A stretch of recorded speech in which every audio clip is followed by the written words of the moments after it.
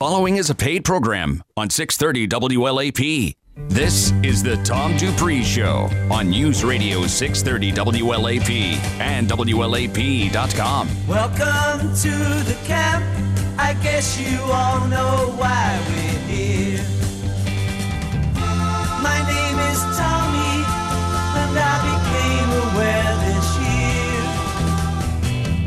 If you want to follow me, you've got to play pinball. And put in your earplugs, put on your eye shades, you know where to put the cork.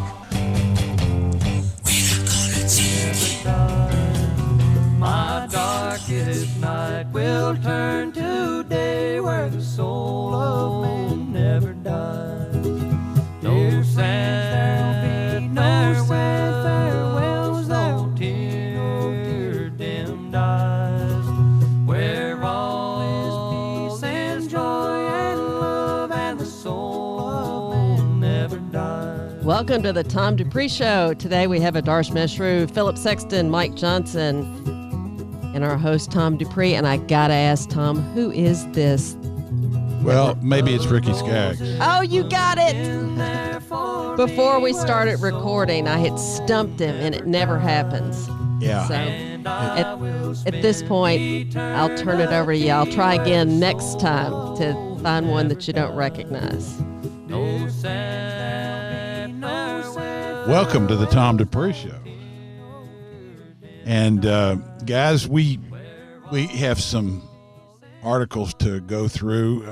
The market has been down, and but it seemed to have been driven by the NASDAQ and the overvaluation in the tech sector to a certain degree. Before we get into the article, I just thought we might kind of review what's going on and what areas of the market have been affected by it.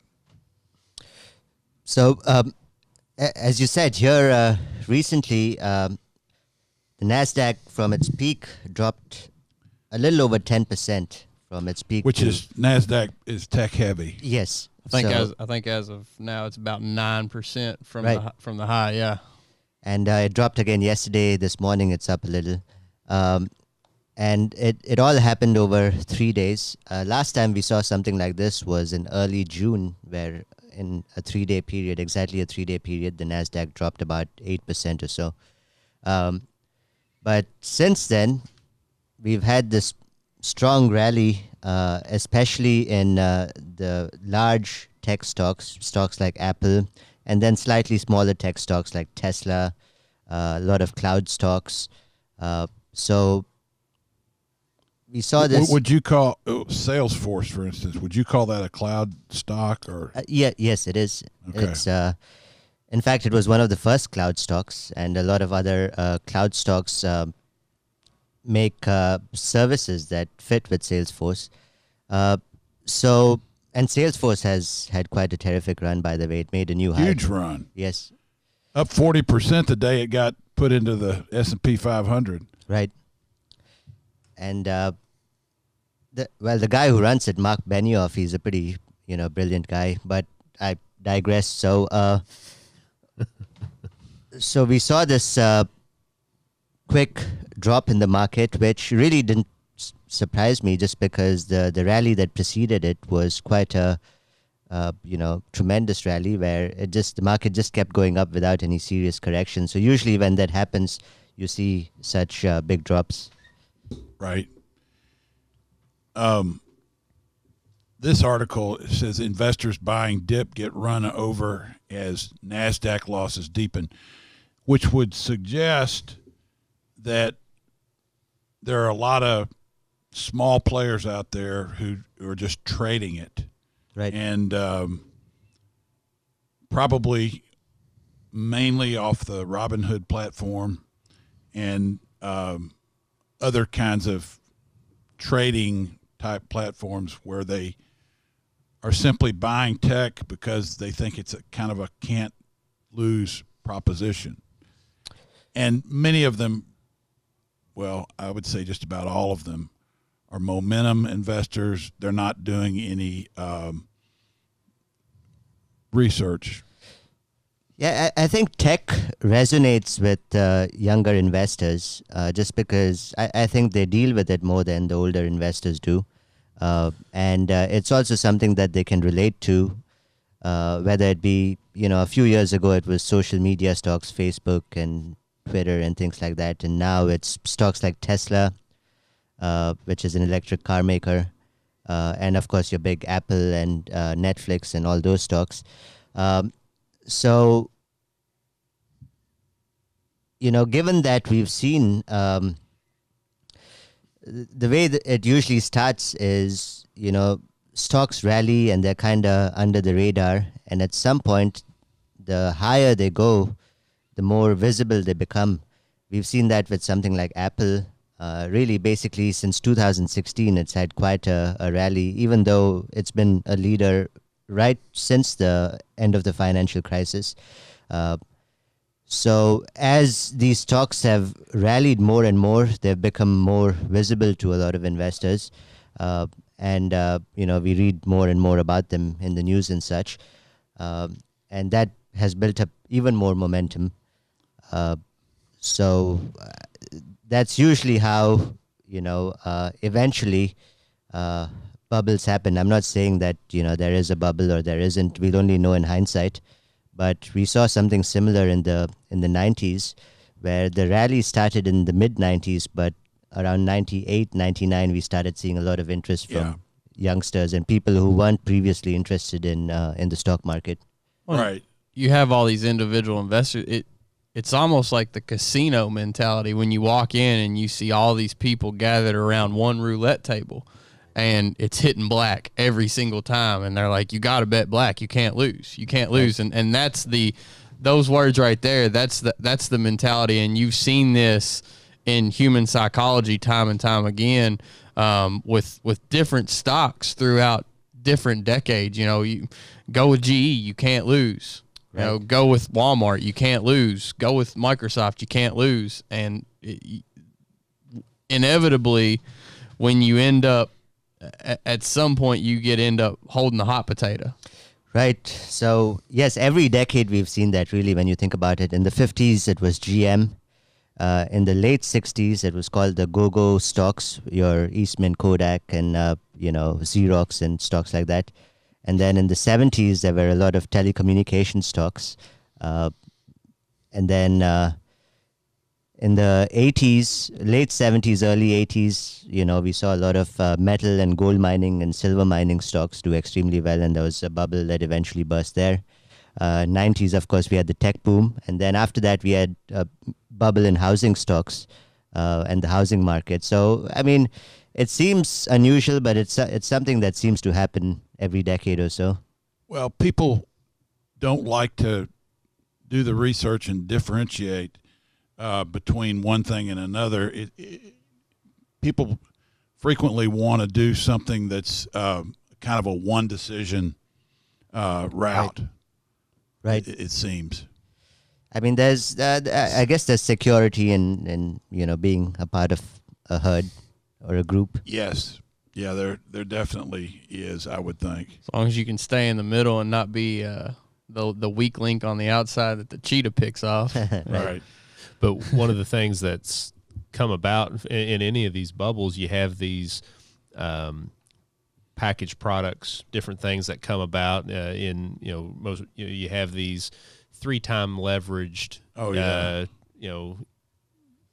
vehicles that you can bet on tech or housing or whatever it may be. And a lot of these is one of the things this article's hitting on is you're still seeing that mentality that you can't lose, and you've had a lot of money flow into these 3 times leveraged tech funds. And what a lot of people don't understand is those things reset daily. You cannot be a long-term investor and own those, because even if you look out over a year's time frame, even if from day one to the end of the year the the basket that it's tracking is higher, it depends on the volatility between day one and the last day. And you can lose a lot of money because it's a daily reset of that. And so it speaks to the people that are trading, not long-term investors. And, we are long-term investors. We're looking at companies or sectors and, trying to see, okay, where is this going over a long period of time, not jumping in and out and getting caught up in, these various types of bubbles that have happened over history, trying to avoid those. Well, that 3 times leverage play, that's that exact mentality of, like you said, Mike, you can't lose. You got to do it. And inevitably what happens in a play like that is it works until it doesn't. And it's right. the volatility is what makes it not work on the upside and the downside. Right. You could see, because to get 3 times leverage on an ETF, you've got to do derivative, different kinds of financing type things. Yeah. And what you could see is when you have these days where you come in and the NASDAQ's down 4% and that's what you're tracking. Well, you might be more than 12% down at that point, just based on the leverage and based on whatever derivatives are there. I mean, you could be more like 4 or 5 times what the NASDAQ is. Why is that? Because it's reset daily. Yeah. So it's like you start at 100 and then it goes up 1%. Your triple ETF is up 103. Yeah. But the next day it goes down 1%. Your triple ETF is 3% down. So they're really more dangerous on the downside than they are helpful on the upside. So when you look at the charts of any of these triple ETFs, it's just constant downwards. Yeah. They decay over time. Right. I think the smart thing, and even there are successful gamblers out there. We keep going back to the analogy of gamblers. Yeah. Well, a successful gambler is somebody that goes in with a plan. There's rules on like I'll give you a roulette game for example. You start out with $2, $4, $6, $8, $10, or so on and so forth. But you keep doubling or incrementally increasing the bet, and you bet the same exact bet every time. That over time, so you bet black. So if you lose the $2, you put the 4 on black. If you lose the 4, you put the 6 on black. And what happens is if you finally hit black, then you remake your stacks. So the goal is over a long period of time, if you get a 51% hit rate or a 52% hit rate on black, you're going to make money. Now, it takes hours upon hours, but that is what an experienced statistical planned gambler does. With us or with someone who does their research, it's called sticking to the plan. Yes. Now there's days where the market goes against you. You chalk it up as today's not my day. You come back, you live to fight another day. A gambler doesn't live to fight another day. Yeah. He goes in swinging. Well, and the difference too, it's not a zero-sum game. So you have, as a long-term investor, you're not jumping in and jumping out. So you have a day that's, today's not my day. That doesn't mean that doesn't mean you have to take any action, but B, it means you don't have to sell. And the third one is you might have the opportunity to buy more on a day that's not your day because the market's gone against you or over a period of time. And so from a long-term standpoint, it's a dynamic portfolio. That's what we tell our clients all the time. It's dynamic. And what that means is we are making adjustments to it. We are adding to certain positions or we're adding new positions as we see opportunities. So it's not a all in, all out kind of thing. So it's a dynamic portfolio. Yeah.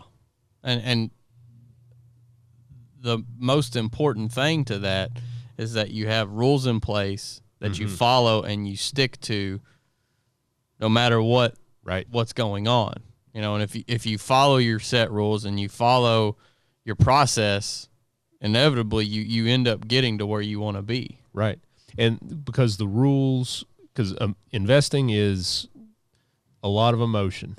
I mean, that's something, Adarsh, you've talked about a lot of times. We've talked about on the show. It's an emotional thing. Money is emotional, but having those rules in place and being disciplined on the rules, that keeps some of that emotion out of it. And then the research keeps some of that emotion out of it.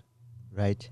In fact, Jason Zweig, who we always read his articles, he's written a book called Your Money and Your Brain, and he goes into how people oftentimes end up losing money because the brain is wired to the fight or flight response. Loss avoidance. Yes. And investing requires a more longer term view, which, the brain is still not quite there.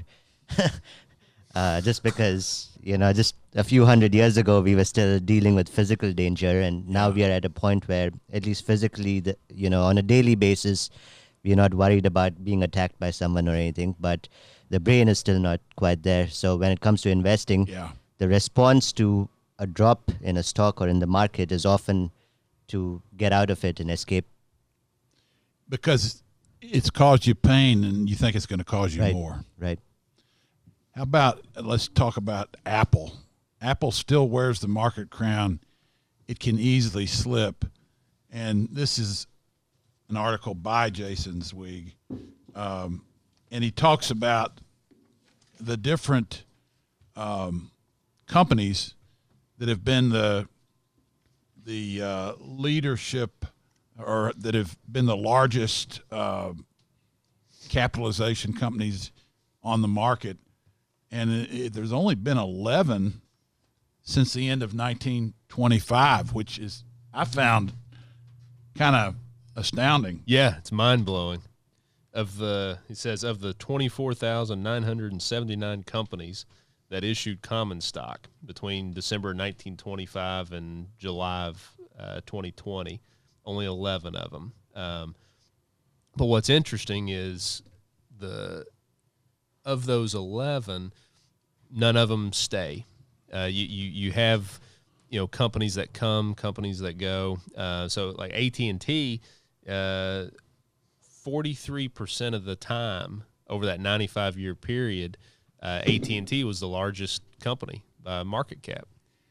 We were talking about it the other day, and I want to show my age a little bit.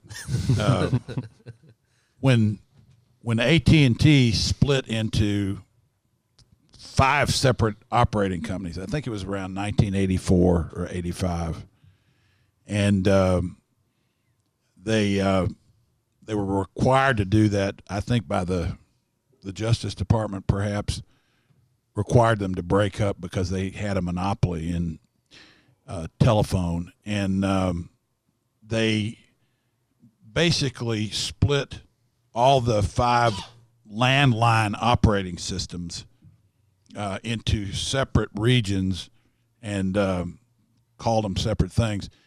And if you had kept all those baby bells, they quadrupled. So, of course, that company could not be the leader of the pack, but they really once they were split up, they really grew a lot. Go ahead. I just wanted to jump in. With this article. But it's again, on the emotional side of things, you look at a company like Apple or Amazon or Microsoft, you say, okay, these are going to be the leaders. One of them will be the leaders for years or decades to come. The odds historically are very slim that that's going to be the case. And as an investor, the question becomes, okay, do I try to find the new leader in the market? Maybe you can. The odds are not in your favor. Of the 25,000 companies, 11 became that. That's the growth investing. So the odds are stacked against when you're doing that. But making a bet that either something's going to stay the leader or trying to find that new leader, the better way to invest from a portfolio standpoint is to find companies, individual companies, sectors that make things that are used on a regular basis, that have a predictable cash flow. That way it's not an all or nothing kind of scenario. And that's what we try to do, is find that middle ground. It's a balancing act. Find that middle ground where hopefully we find a company that's a solid company at an attractive price. And that's what we want to own. The ones that are the biggest, like Walmart and Microsoft, were both at one time. They're never really cheap enough to buy. So if you chase those, you're always going to be paying more than you want to. Exactly. Yeah. Well, and what ends up inevitably happening is you set yourself up for lower future returns. You talked about GM, Adarsh. GM is the biggest example on this list. GM, if you just held it because you thought, oh, you can't lose with GM, well, eventually it went bankrupt. Let's just put that out there. You look at Walmart. If you bought Walmart at the peak of the bubble, of the tech bubble, Microsoft, it took you 16 years to get back to even. GE, if you bought it at the peak, you're shot. You are listening to the Tom Dupree Show. We need to take the bottom of the hour break. We're powered by Dupree Financial Group, coming to you from Dupree Studios on Main Street. We'll be back in just a few minutes.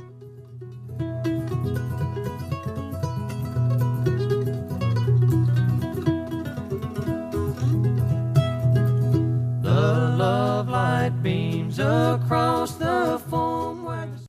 When you want to know. Please know. We all know. When you need to know. People want to know. When you have to know. How this happened. You can be in the know. Right here. Everybody knows. Everybody knows it. But you never know. On News Radio 630 WLAP. Hi, this is Tom Dupree with Dupree Financial Group.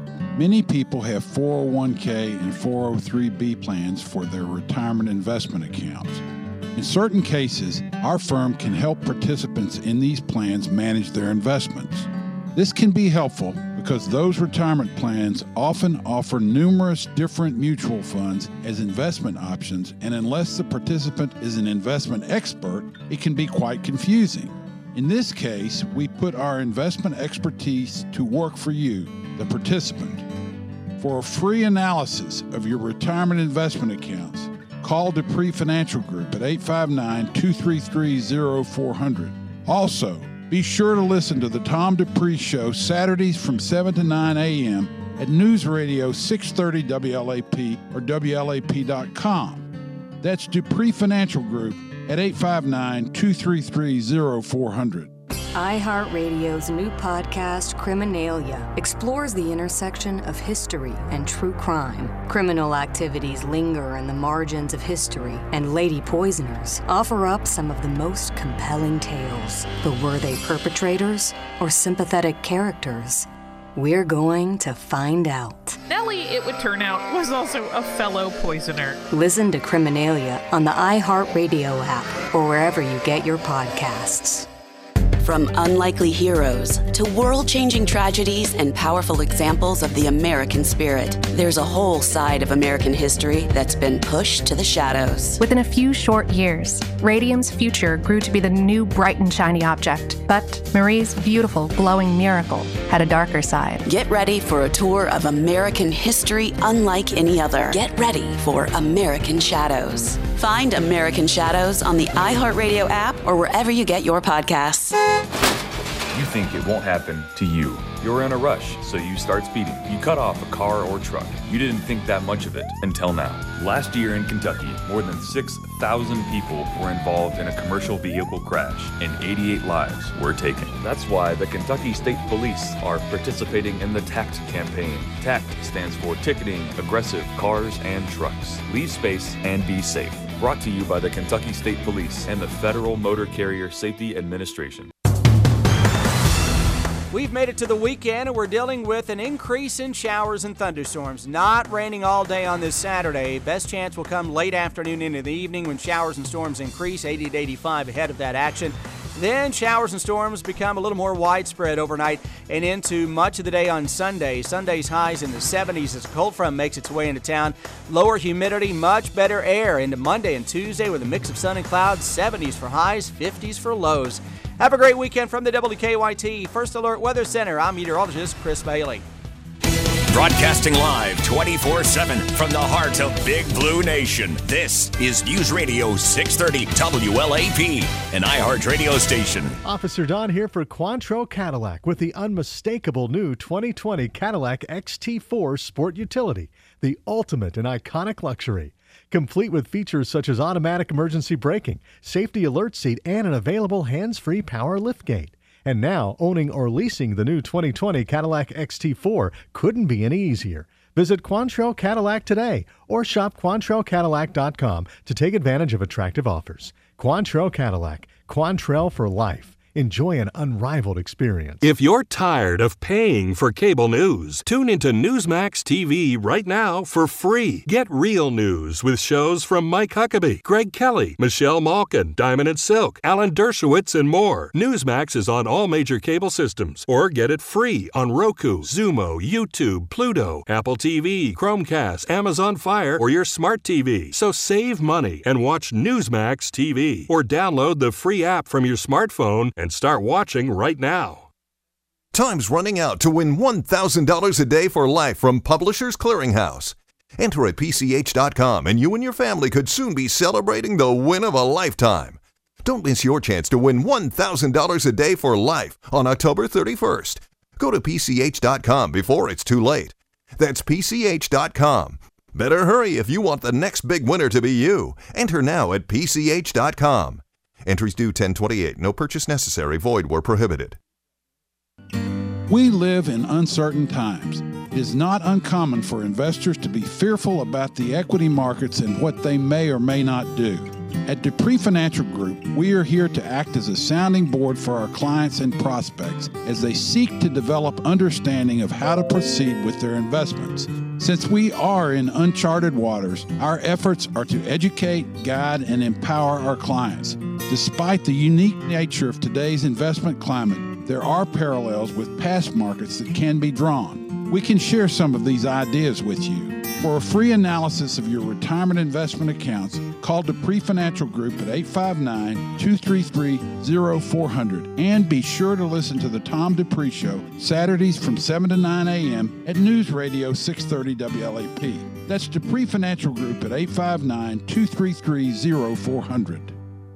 This is the home of the Wildcats, 630 WLAP.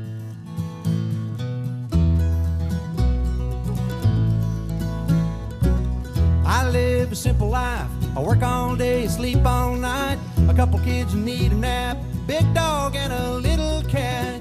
A wife that barks but rarely bites. So I live a simple life. Yeah.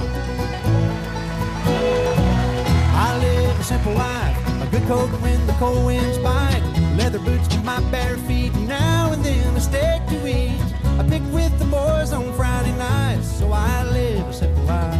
Welcome back to the Tom Dupree Show for the second half of the hour with the Darsh Meshru, Philip Sexton, Mike Johnson.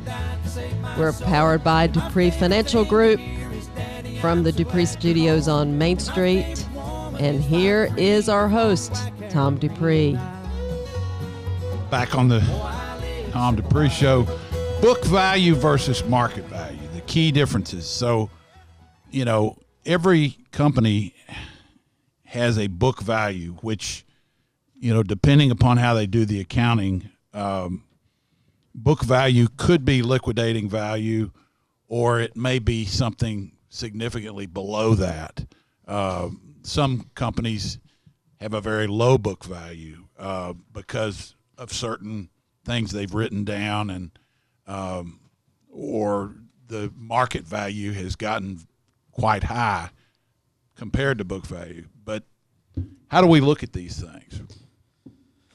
Yeah, so the biggest thing with book value compared to market value. So book value, simple formula here is book value is your total assets minus your total liabilities. So everything you have in assets, pay off all your debts, whoever you owe, whatever's left over is supposed to be your carrying amount on your book value. The problem with that and where you get to market value, so market value is what basically the stock market values you at, or what some investor values you at. So if somebody takes a private stake, let's say they take a $20 million stake in a company for 10% of the company, like you see on Shark Tank or something like that. Well, they're valuing your company at $200 million. You may not have that in book value, but that's what you're valued at from an investment perspective. Where you get discrepancies between the two is, and this is where, kind of research, doing some fundamental analysis and looking at a business is your intangibles, your goodwill and your intangible assets. So you think of a company like Microsoft. Microsoft trades way above its book value, or Apple trades way above its book value. But what you're looking at is, what does the name Microsoft, what is that name actually worth? For a company, they keep it on their books at a nominal amount, and it doesn't ever really change over long periods of time.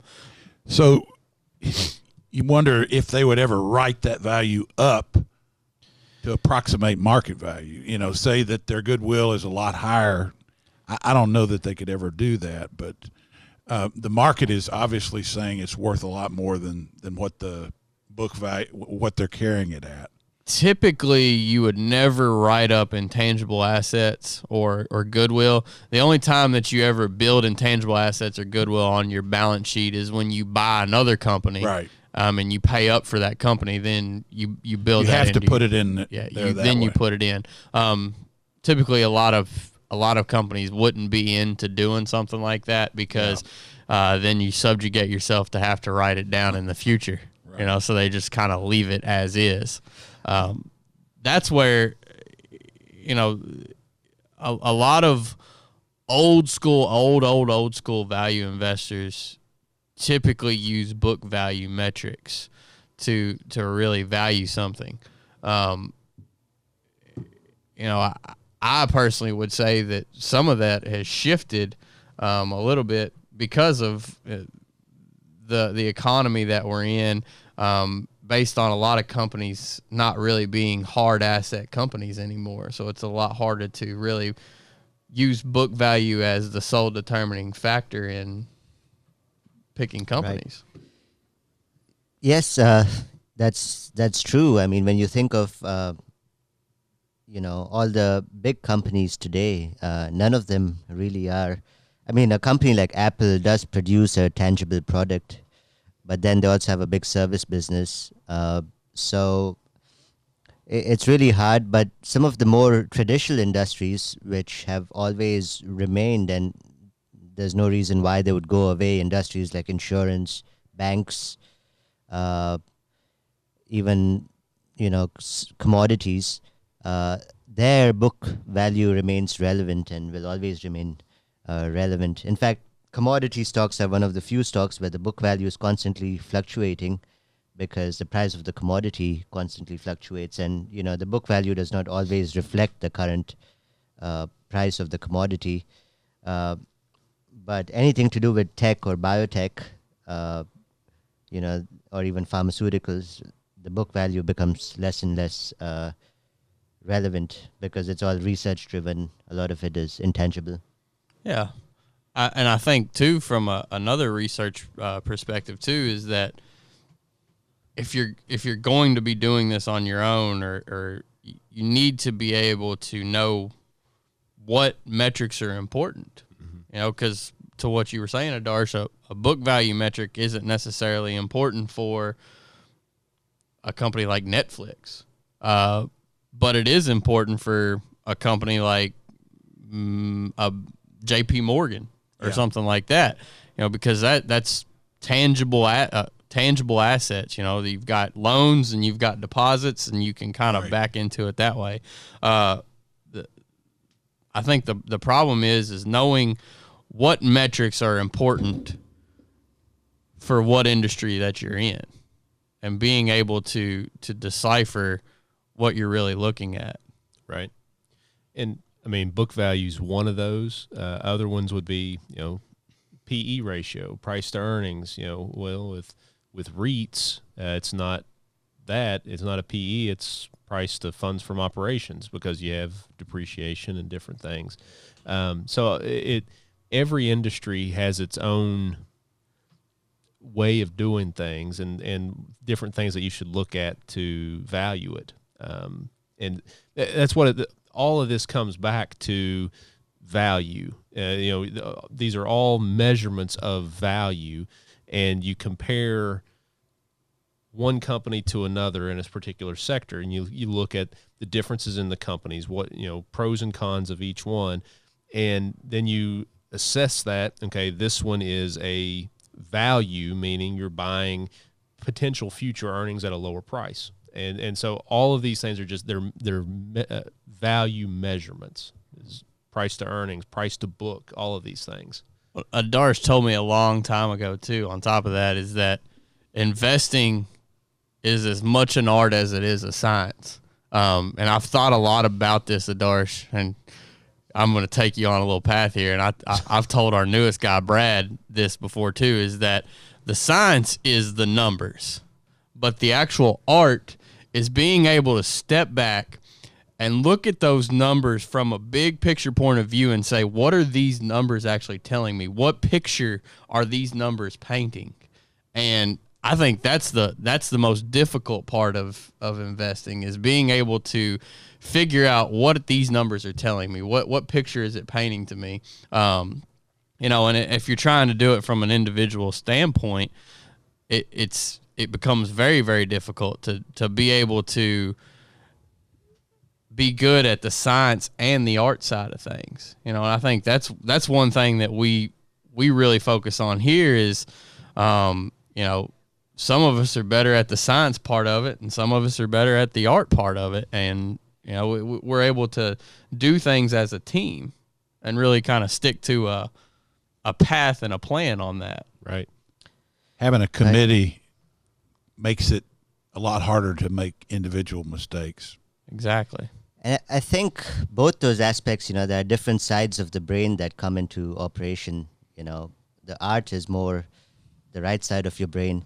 I'm not trying to make it, physiological, but I think what happens is some people get too fixated on the science, just look at the numbers in order to try and beat.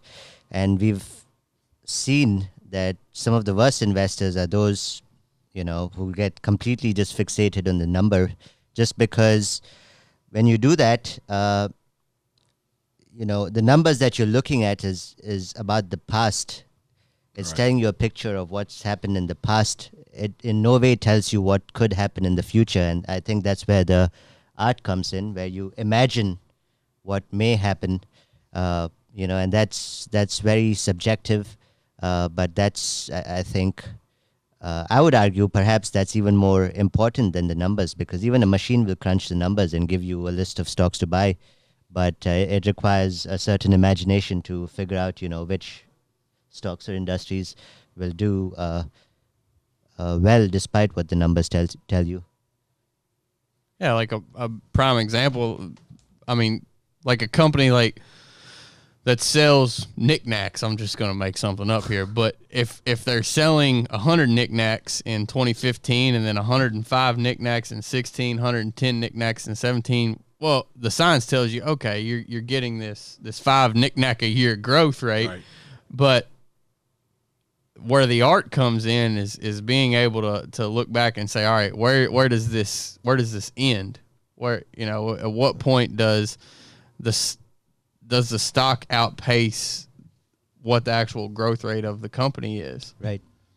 And being able to say, okay, this is when we maybe need to exit this company, or this is maybe a buy signal or something like that, because I can't tell you how many screens that I've ran, like you said, the science, it brings up all these companies, but it puts companies in front of you that are declining businesses, but they fit the screening metrics because they've hit certain PE thresholds or certain price to book thresholds or something like that. But, their sales are continuously declining. Their earnings.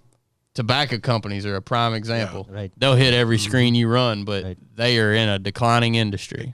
Well, and that's why we don't use the automated, the robo advisor or whatever. That's why we have that human touch on all of these things, is to, have a human being looking at these variables, the business, and say, okay, not just the numbers, exactly. What's it making? Exactly. And, okay, use your knick-knack example.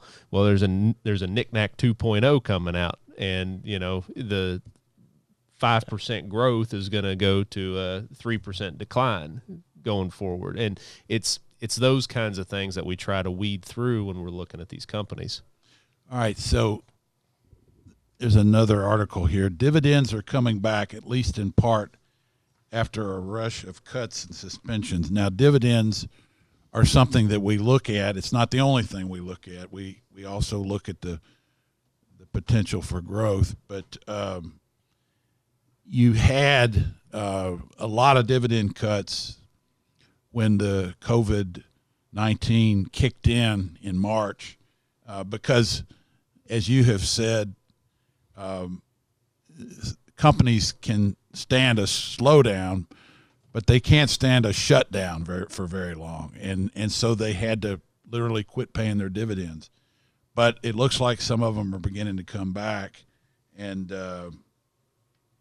just wonder which ones and what you guys had to say about this.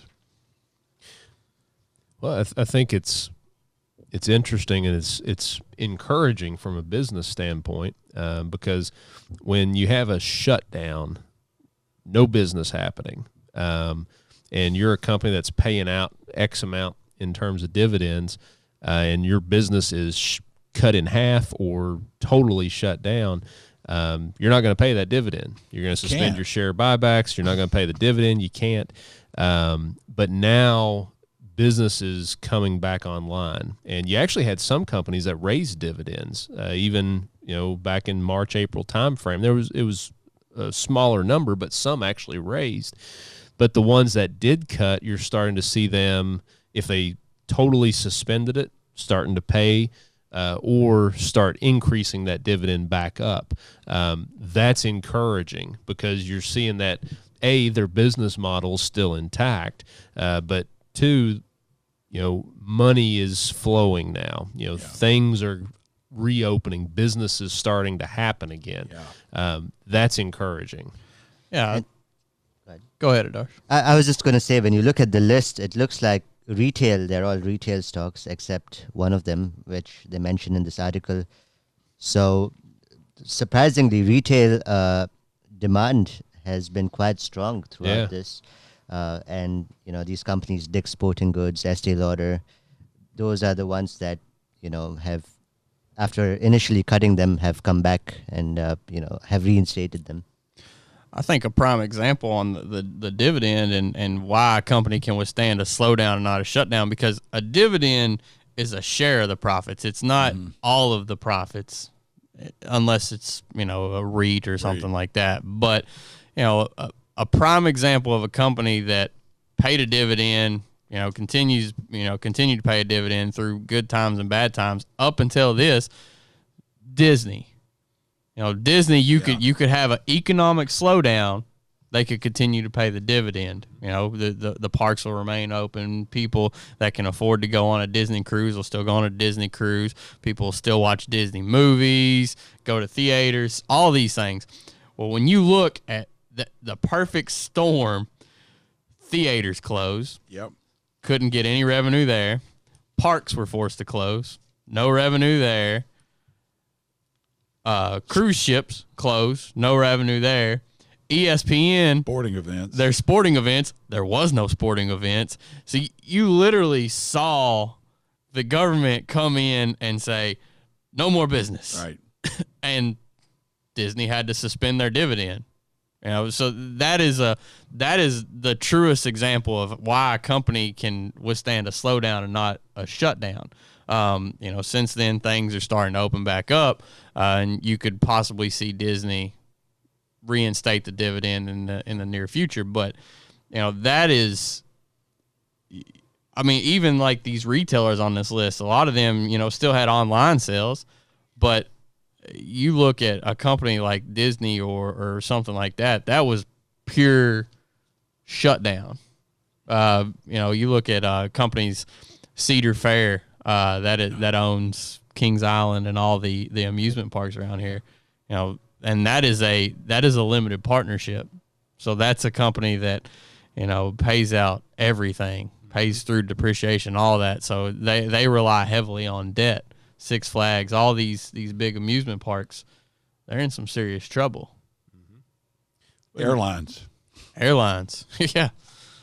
And you're starting to see, even utilities. You're starting to see business pick back up there because on the manufacturing side, everything was shut down.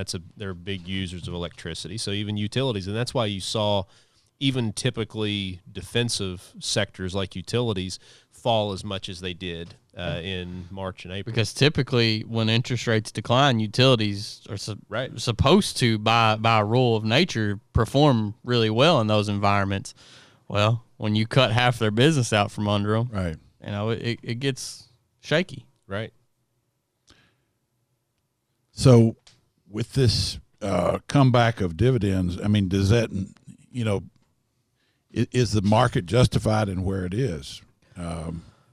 Because it dropped big time and then came way back up. And to that point, the market itself, if you look at individual stocks, most of it, yes. Because the market, like we've been saying on here several times, is driven by 6 companies now. Facebook, Amazon, Apple, Netflix, Microsoft, Google. You take those out of the equation, just about every other company is down for the year, down 10 to 20% for the year. More, the S&P 494 it's down double digits, and that's where you have to do your research. Those kinds of companies, it's not just a one decision buy, because they actually trade based on PE and earnings and things like that, and these other companies don't. They don't trade based on PE or earnings. They trade based on the greater fool theory. This guy's going to buy it from me at a higher price than what I paid. Somebody's going to be crazier than and that's what's driven the averages. Mm-hmm. That's why that is why you have to be extremely careful with your investments. You need to have a plan. You need to understand where you're at on the risk spectrum, where you're at in your life, based on in your life where you should be at on the risk spectrum, and manage accordingly.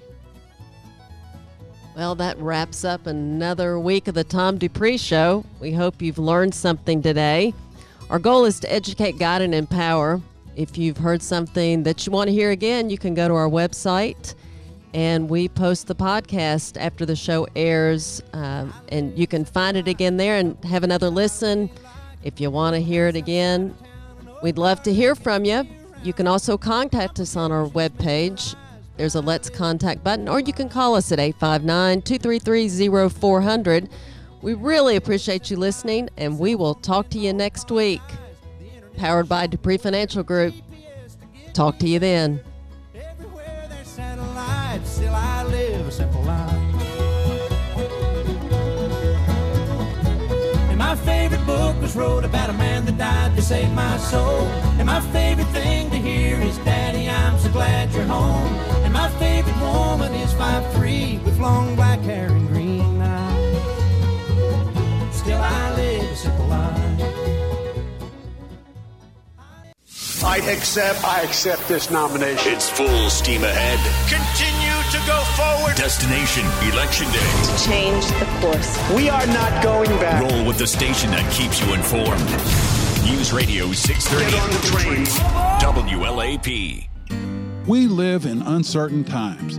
It is not uncommon for investors to be fearful about the equity markets and what they may or may not do. At Dupree Financial Group, we are here to act as a sounding board for our clients and prospects as they seek to develop understanding of how to proceed with their investments. Since we are in uncharted waters, our efforts are to educate, guide, and empower our clients.